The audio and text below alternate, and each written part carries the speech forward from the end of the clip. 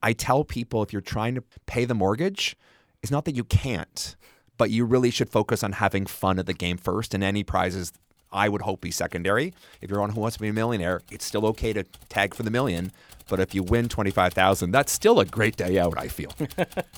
From NCPR, welcome to Northwards. People, ideas, and conversations from and about Northern New York, Vermont, and beyond. I'm Mitch Teich. Support for the Northwards podcast comes from Joe Steiniger and Mary McDonald in support of the Adirondack Foundation, building stronger Adirondack communities. One of my claims to fame, in addition to hosting a podcast with literally dozens of loyal fans, is my appearance on Jeopardy. This is Jeopardy! Now entering the studio are today's contestants. A public radio news reporter from Flagstaff, Arizona, Mitch Teich. A student from Las Cruces, New Mexico, Sarah Bagby. I should say my appearances, because way back in the fall of 1999, I was a two-day Jeopardy champion.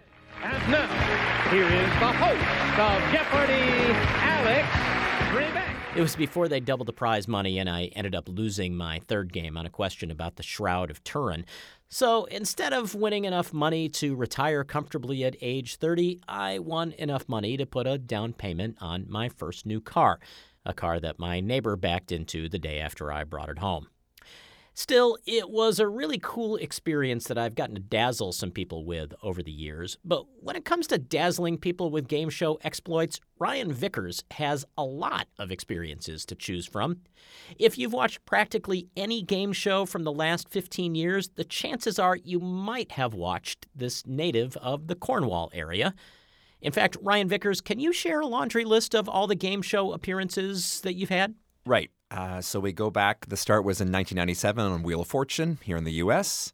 Then I am at 2006 Inside the Box in Canada, 2007 Brain Battle in Canada, 2009 Countdown in the U.K., 2012 Ice Cold Cash in Canada, 2013 Motus in France, 2015 The Price is Right in the U.S., then we're at 2017, Let's Make a Deal in the U.S., and 2019, a show called Au Suivant, which is based out of Quebec. And that's 8, and I've forgotten one, and that sounds horrible. But there's one more that my brain is hurting on right now. So It'll pop up in the middle of the conversation. Probably, I'm yes, sure. exactly. So for people who watch game shows, you often see that card that shows up, that electronic card where they say, if you're going to be in Los Angeles and you'd like to be a contestant, yes, this is how to do it. Or, in the case of Wheel of Fortune and Jeopardy and those, you can audition online, and it seems like such a crapshoot.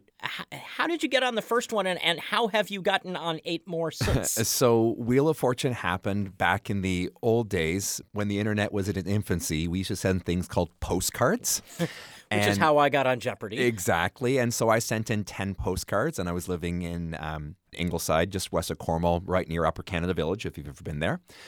Send off 10 postcards, and 4 weeks later, I arrived home from school one day, and my mom had said, "You're not going to believe this, but Wheel of Fortune is called." So we traveled down to Toronto, the big smoke, I guess, and had to go through the process, about an hour and a half, similar probably to something your Jeopardy edition, Mitch. And about 2 weeks later, sent a letter, again, old school, saying you're in the contestants pool, and then you wait for up to a year and a half, and there's no guarantee you're going to be pulled out of that pool. They always pull more people than they need.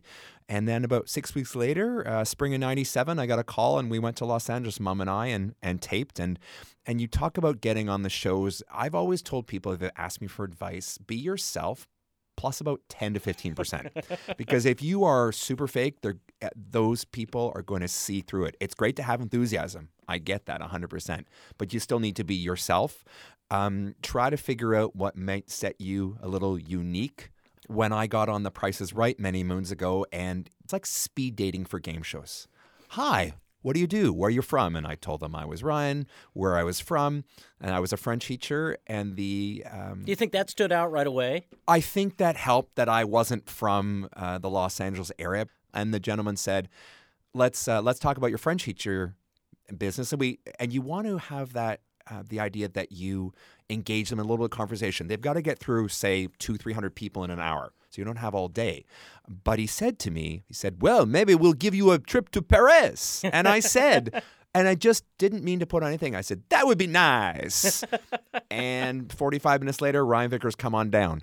So I like to go and have fun. I tell people, if you're trying to pay the mortgage, it's not that you can't, but you really should focus on having fun at the game first, and any prizes I would hope be secondary. If you're on Who Wants to Be a Millionaire, it's still okay to tag for the million. But if you win $25,000, that's still a great day out, I feel.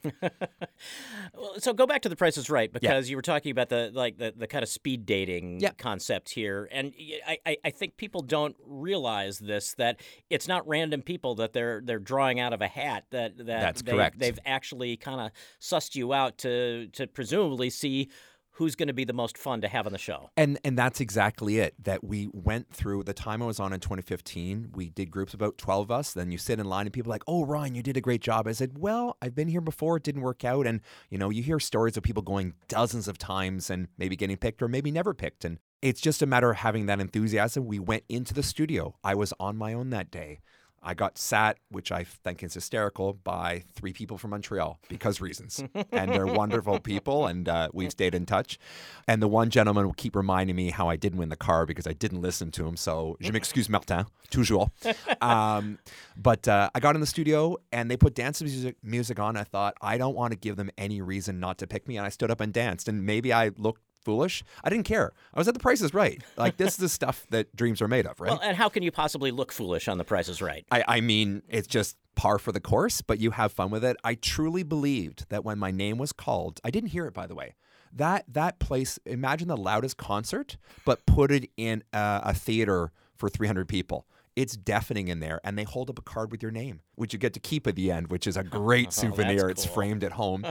And it comes up, it said Ryan Vickers, and I thought I calmly stood up and walked down to contestant row. 4 months later when the show aired, I found that I was flailing, running down. I forgot to high-five the people in my row because they're right. You do sometimes black out in these things. Not in a bad way, but you're just hoping that your brain and your mouth and your legs and all parts of you are working together. Markers studio at CBS in Hollywood. It's The Price is Right. Ryan Vickers, come on down. Stephanie Derringer, come Well, and that's got to be so much different than I don't know about all the other game shows that you've been on, but it has to be so much different because with Wheel of Fortune, you're going to be on the show, and with all these other shows, they've called you, so this is the day that they are going to be taping my episode. Whereas Agreed. You walk into the studio at The Price is Right, and you want to. I mean, I've not been on The Price is Right, but you would think you'd want to be able to remember everything, but the element of surprise has to be maybe the underrated part of competing there. I could sit and watch just the first 4 contestants on Price is Right get called down all day because the happiness. And I went to a taping a couple of years later, obviously not allowed to be on the show because enough time hadn't passed. The excitement of people jumping up. There's a Price is Right live stage show that tours around Canada and the U.S., and I think I've seen it 8 times, and I've not been picked. That, for example, is random. Not the show itself, but you pay for your tickets and whatnot. And the same thing, these people, this life goal realized. And it's a processing problem. I went home, staying with my friends, and tried to write down everything that happened. And it took 3-4 days to remember most of it. And still, watching the show 4 months later, oh yeah, that happened. So it's very much what you say exactly true. Going to Wheel of Fortune, I knew that was going to be my day. Again, they bring extras in case someone falls ill or someone just doesn't work out that day for whatever reason. But Price is Right, Let's Make a Deal, not only you don't know you're going to be on, you have to sit on it. And those were probably the most 4 months of excruciation of my life. But I was able to basically fool everyone into watching the show without telling them I was going to be on the show. And that was half the fun for me. I had a good time, and people were they know me well enough to know that I really am passionate for the genre of television, and that, but it's Price is Right. We stay home on our sick days. And, as we're recording this, Bob Barker has just passed away. And I thought, especially in the 90s, daytime game shows weren't a huge thing at that time, just game shows in general. And that was it was. I'm very much a eat my lunch at 11 in the morning because that's when Price is Right is on, right? So let's go back to 97 when you went on Wheel of Fortune. Yeah. Did that turn something on in your mind that, like, this is something I want to do from here on out? 100%. I basically remember watching game shows as a kid and being a bit envious of people because I thought, I don't live in the United States. This is harder to get these shows. And we had Canadian game shows, but even that, they were in Toronto. And we had one solitary year of a Canadian version of Supermarket Sweep. And I was 1 year too young to be on the show. And I was just frustrated like you couldn't believe. And I actually got to meet the host years ago for another project I was working on. He said, Ryan, you're passionate about this. Why were you on the show? I said, I was so annoyed with my age at that time. I always thought I was born 10 years too late. Sail of the Century, Scrabble, all those 80s game shows. But the joke around the house was then when I got on Wheel of Fortune, there was no more winning game show arguments from my parents. They're like, we get it. So, as many I've been on, there's tons others, I ended up doing a Win Ben's Tides Money tryout. They had a contest in Canada. I won one of the 30 edition spots over the phone. Got 2 out of 10 questions right. Fun fact, Mitch, barbecue sauce doesn't go at Eggs Benedict. That's what I learned that day. So, yeah, it's not a good idea. So it's just something I played Reach for the Top when I was a kid, which is basically our high school version of Quiz Bowl. And I thought, this is just something I want to do with my life. And seeing people getting on game shows, and whether you win a lovely parting gift or a new house or $1 million or, a brand new car, these people's lives are changed. And I wanted to be part of that fun. Do you ever sit back and watch these episodes again? I thought you were like, do you ever sit back? Do you stop, Ryan? Yes, I will. A lot of times if people, or sometimes it comes up pretty early in conversations. I don't try to bring it up, but it does naturally come up sometimes. I know no one who knows me like, sure, Ryan, whatever. Yeah, I have fun doing that. And sometimes people are like, you were on The Price is Right? How'd you do? I was like, do you want to know or shall I give you the link? And they're like, let's watch the link or give me a little summary. It's fun to watch it with people, and especially younger people who don't realize I was on Wheel of Fortune just when they went to the touch screens. I missed doing the rotating letters with Vanna by about 3 months. But it's fun to watch.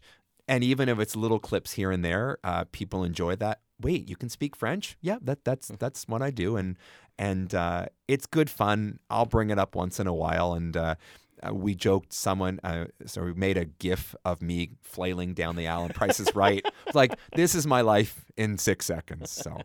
This is a weird question to ask, but I feel I'm sure it's not, but go ahead. It's probably not. I'm probably not the first person to ask this to you. So I think about my experience on Jeopardy, and really the only physical part. By the way, well done on that, because I've tried out multiple times for Jeopardy and never really hit the cut. But go on, sorry. Yes, my bad luck was to do it before they doubled the prize money. Yeah.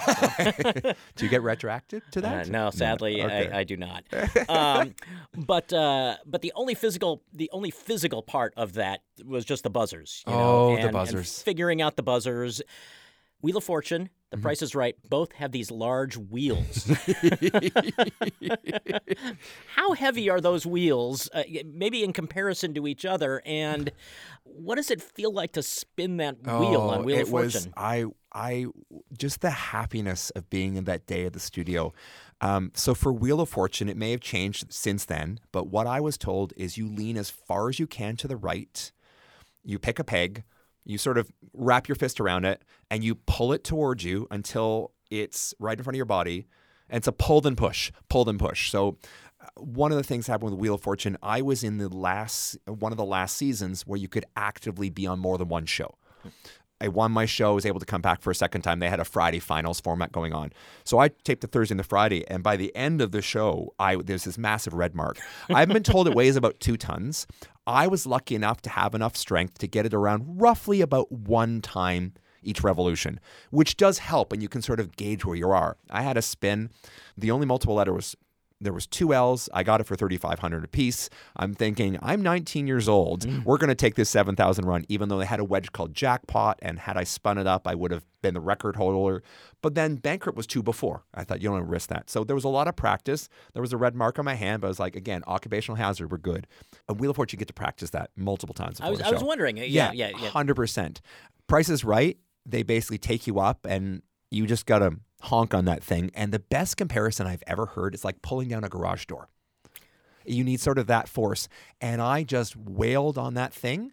And I thought, I know who I want to say hello to. And I still had a full revolution of clapping, right? But it's, I got 80. I didn't get to spin again, which is fine. I was lucky enough to advance the showcase. But part of you want to be able to do it multiple times. Price is Right live, the first time I saw it, we drove, I think, 6 hours from where I live to Detroit, I think it was. Niagara Falls, one of those. And you could pay $20 extra at the end of the show and spin the wheel. Wow. And get a T-shirt and get a picture with the host. And I spun $1 that time. And there's a wonderful YouTube clip of me losing my mind, even though I won nothing.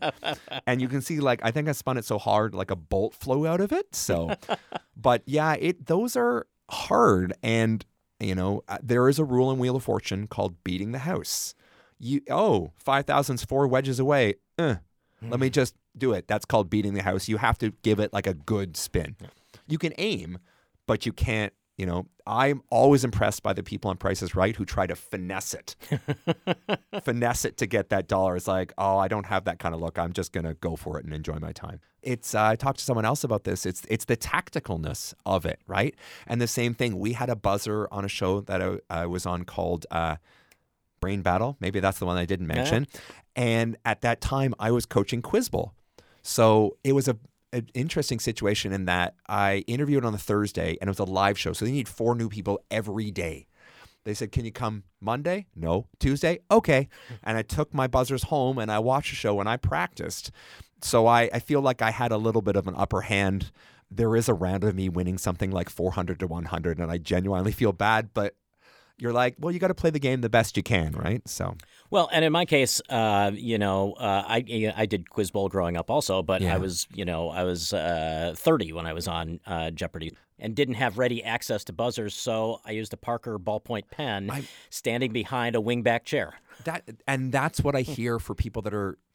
Once you eventually find out, not eventually, but if you're lucky enough to get that call to go on Jeopardy, is try to simulate as best you can. I heard Ken Jennings used to use that stackable ring toy that babies would use just to have the width of that, right? Yep. Because it's not just the click, but it's also trying to figure out how big that signaling device is, right? Well, and to say nothing about the various mental games. So here's my secret. Okay, go ahead. And I didn't know that it would have an effect as I was doing it. But when I was on Jeopardy, I held the buzzer behind my back. I don't think that's a bad idea, right? It's whatever you're most comfortable with. Yep. I've heard people leave it on the desk, right? Yeah. And I was holding, I had one hand. I had one hand clamped over my other wrist, and the idea in my mind, because I had practiced with it, but I'd never practiced against other people. Yeah, that makes sense. Was that they couldn't see if I was flailing away on the buzzer. That's a good point. And B, it sort of kept my muscles under control, so I wasn't wasting any movement on anything else. All I was doing, and this was probably completely overthinking it, but I filmed 3 shows, and I had lunch between the first and the second show. And that's a lot of people don't realize that Wheel and Jeopardy do multiple shows a day. And of course, I went from being one of the guys, in the contestant pool to sitting by myself at lunch, having just won the. Wait, did you have to sit by yourself, or just no one wanted to talk to you? Because that sounds so sad. If that's the case. So. I think I wasn't allowed to mingle with the contestants who are not yet on. Oh, and I never thought about that. But I did overhear people at the other table talking about, why is he holding his hand behind his back? And I was like, oh, well, I guess I'm going to hold my hand behind my back the next game. Today, you actually work on a game show. Yeah, I actually work for 3 game shows. So the first one that I started working with is something called Reach for the Top, and that has been on various TV networks on and off over the years. And I'm the host and have been the host since 2013. And I love it. I live vicariously through all the contestants because I played in high school and we did okay, but never made it out of our league to the provincial championships. One of the greatest things I get to say is I have a position once held by Alex Trebek. And that's a huge thing for me and, honored. So I guess that means that when they reboot Classic Concentration in 2045, I get that job. And when Ken and Mayim are done, I'll get that in 2056. 6. Yeah, sure. But I do that. I work for a show which is on Game TV, which is something similar to Game Show Network in Canada called Pop Whiz. And I'm the creative consultant and also on-set judge for that, which is a great experience. And it's a on-location show, so we travel around filming at various communities in Canada. And I also work at Family Feud Canada, and that came about because I emailed the audience coordinator to see if there was any positions available last season, and there were, and I got a spot that way, and so I'm on my second season of doing that, and it's perfect. I love. I work in the audience department, so checking people in, making sure they've filled out their "we're not going to spoil the results. We won't yell answers until we're told to yell answers. Show me number 2," that kind of thing. And just getting them in the audience. And sometimes I'm called upon is like, "Oh, ask Ryan. He'll know this obscure fact about Family Feud." And invariably, usually, I mean, I could hold it in, but I like to think that I know a little bit about game shows. But I love it, and I get to see a comedy show 4 times a day, 3 or 4 days a week. And we have such wonderful families. It airs on the CBC in Canada. And so for our version, Family Feud Canada, they really work hard to get families from across Canada. We cover almost every province and territory at least once in a season. And these people are having the times of their lives. And I love being there. I walk half an hour a day to take public transit down to Toronto. I live north of Toronto nowadays. And you can't wipe the grin off my face. I get in, I get everything set up, I put my name tag on, I get my crew badge on and everything. It's a pleasure to be there. It really is. Lots of clapping, lots and lots and lots of clapping. You're saying before you got rolling, occupational hazard, you start getting open wounds on your hands? Yeah, but I have no shame in that. That's okay. That's you put some eucalyptus lotion or whatever. Have you thought of like soccer goalie gloves? So it's funny that actually got suggested when I signed on. I guess for the second season, we're on our 5th season. I've been in for the last 2. People were like, "You're gonna bring gloves this year." I was like, "But that muffles the sound." So a lot of good answers. It's up there. Jerry, our host Jerry D, is a comedian and he's wonderful at what he does. And yeah, it's just an absolute pleasure. And I think because I have that enthusiasm along with the rest of the staff, the audience feeds into that as well. So I was trying to wrap my head around this. So you've done these, you've been on these 9 television game shows and a couple of podcasts and a radio game show. You've worked on the Olympics. Yeah. You've worked on the Pan Am Games. Yep. The World University Games, probably some things that I don't know about. FIFA in Toronto 12 years ago, so yes, good times. And the World Cup is coming up. That is circled for 2026, so yeah. So I think about you, and then I think about, somebody like Dick Cavett or something, yes. And I wonder, are you on the verge of being famous for being famous?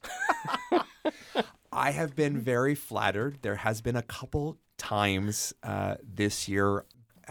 One of the things I do on Pop Whiz is give the contestant briefing. Just a reminder, here are the rules.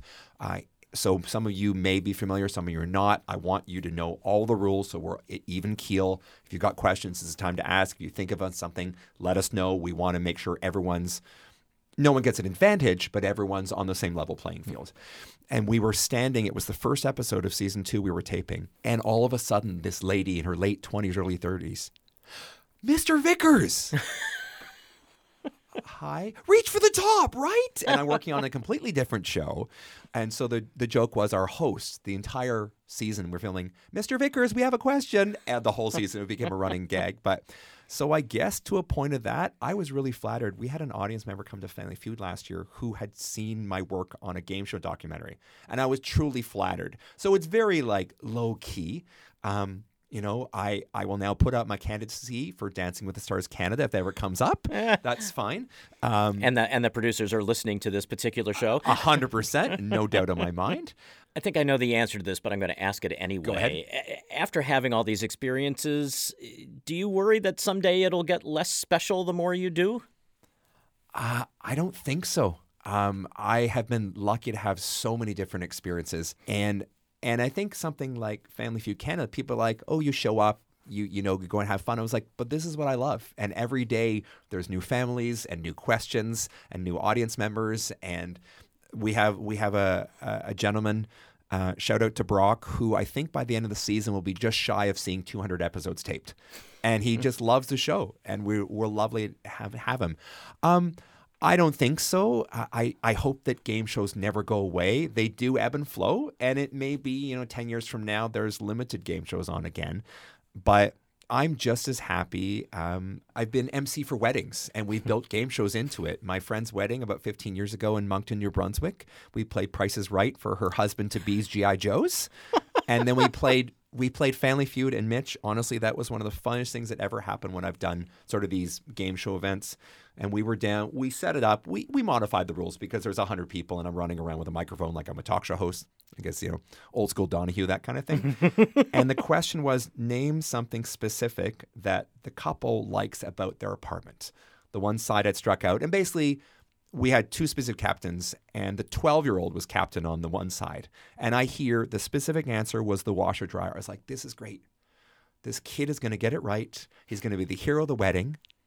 And I say, okay, for the steal and the win, because they were all questions about the married couple. What's your answer? Ryan, it's got to be the bed. And the whole place, which was a lot of, not a lot of, it was more like 30 and ups, right? Just howls. And I thought, well, I never thought I'd say this. Show me the bed. It wasn't there, but it just like, that's 15 years ago, and it's ever etched in my memory. So game shows have this wonderfulness of bringing people together. My sister's a college professor in Northern Ontario. She brought me in to talk about game shows as a therapeutic recreational tool. Only 2 people in that room knew Family Feud before I got in there, but within 5 minutes, that's why the format works, because it's so easy to catch on. It's not what the right answer is what people think the right answer is. So it's interesting. We were talking about, the Price is Right as something you watched when you were sick and home at 11 o'clock in the morning or 10 Central. Yeah. Thank you for that. I appreciate that. But I have to think, for people who are feeling, depressed or bummed out or going through things, watching people on a game show is not a bad way to help your mood a little bit. Well, and then there's the happiness of it. Yeah, I get it that some people get out of their game show experiences. It's maybe not what came out of it, but you might as well have fun with it, see how it goes, and you'll have a memory for life. And I'm lucky enough to have multiple memories for life, which I know is not always the case for everyone, and feel very, very gracious I've had that opportunity. But it's true. I can sit for probably hours, especially now with YouTube, and just watch compilations of clips. And, some days when I have a bad day, I'll pop on social media. Give me your funniest game show clip. Right? And one that sticks out, there is a show called, it was MXC that was on Spike TV. And it was a dub of a Japanese format, but they dubbed in English. And it's a lot of people falling off. Imagine America's Funniest Home Videos as a game show, kind of like a Wipeout when they all have the big red balls and things like that. Anyway, and this lady, she has to do a math problem while she's on this little mini roller coaster.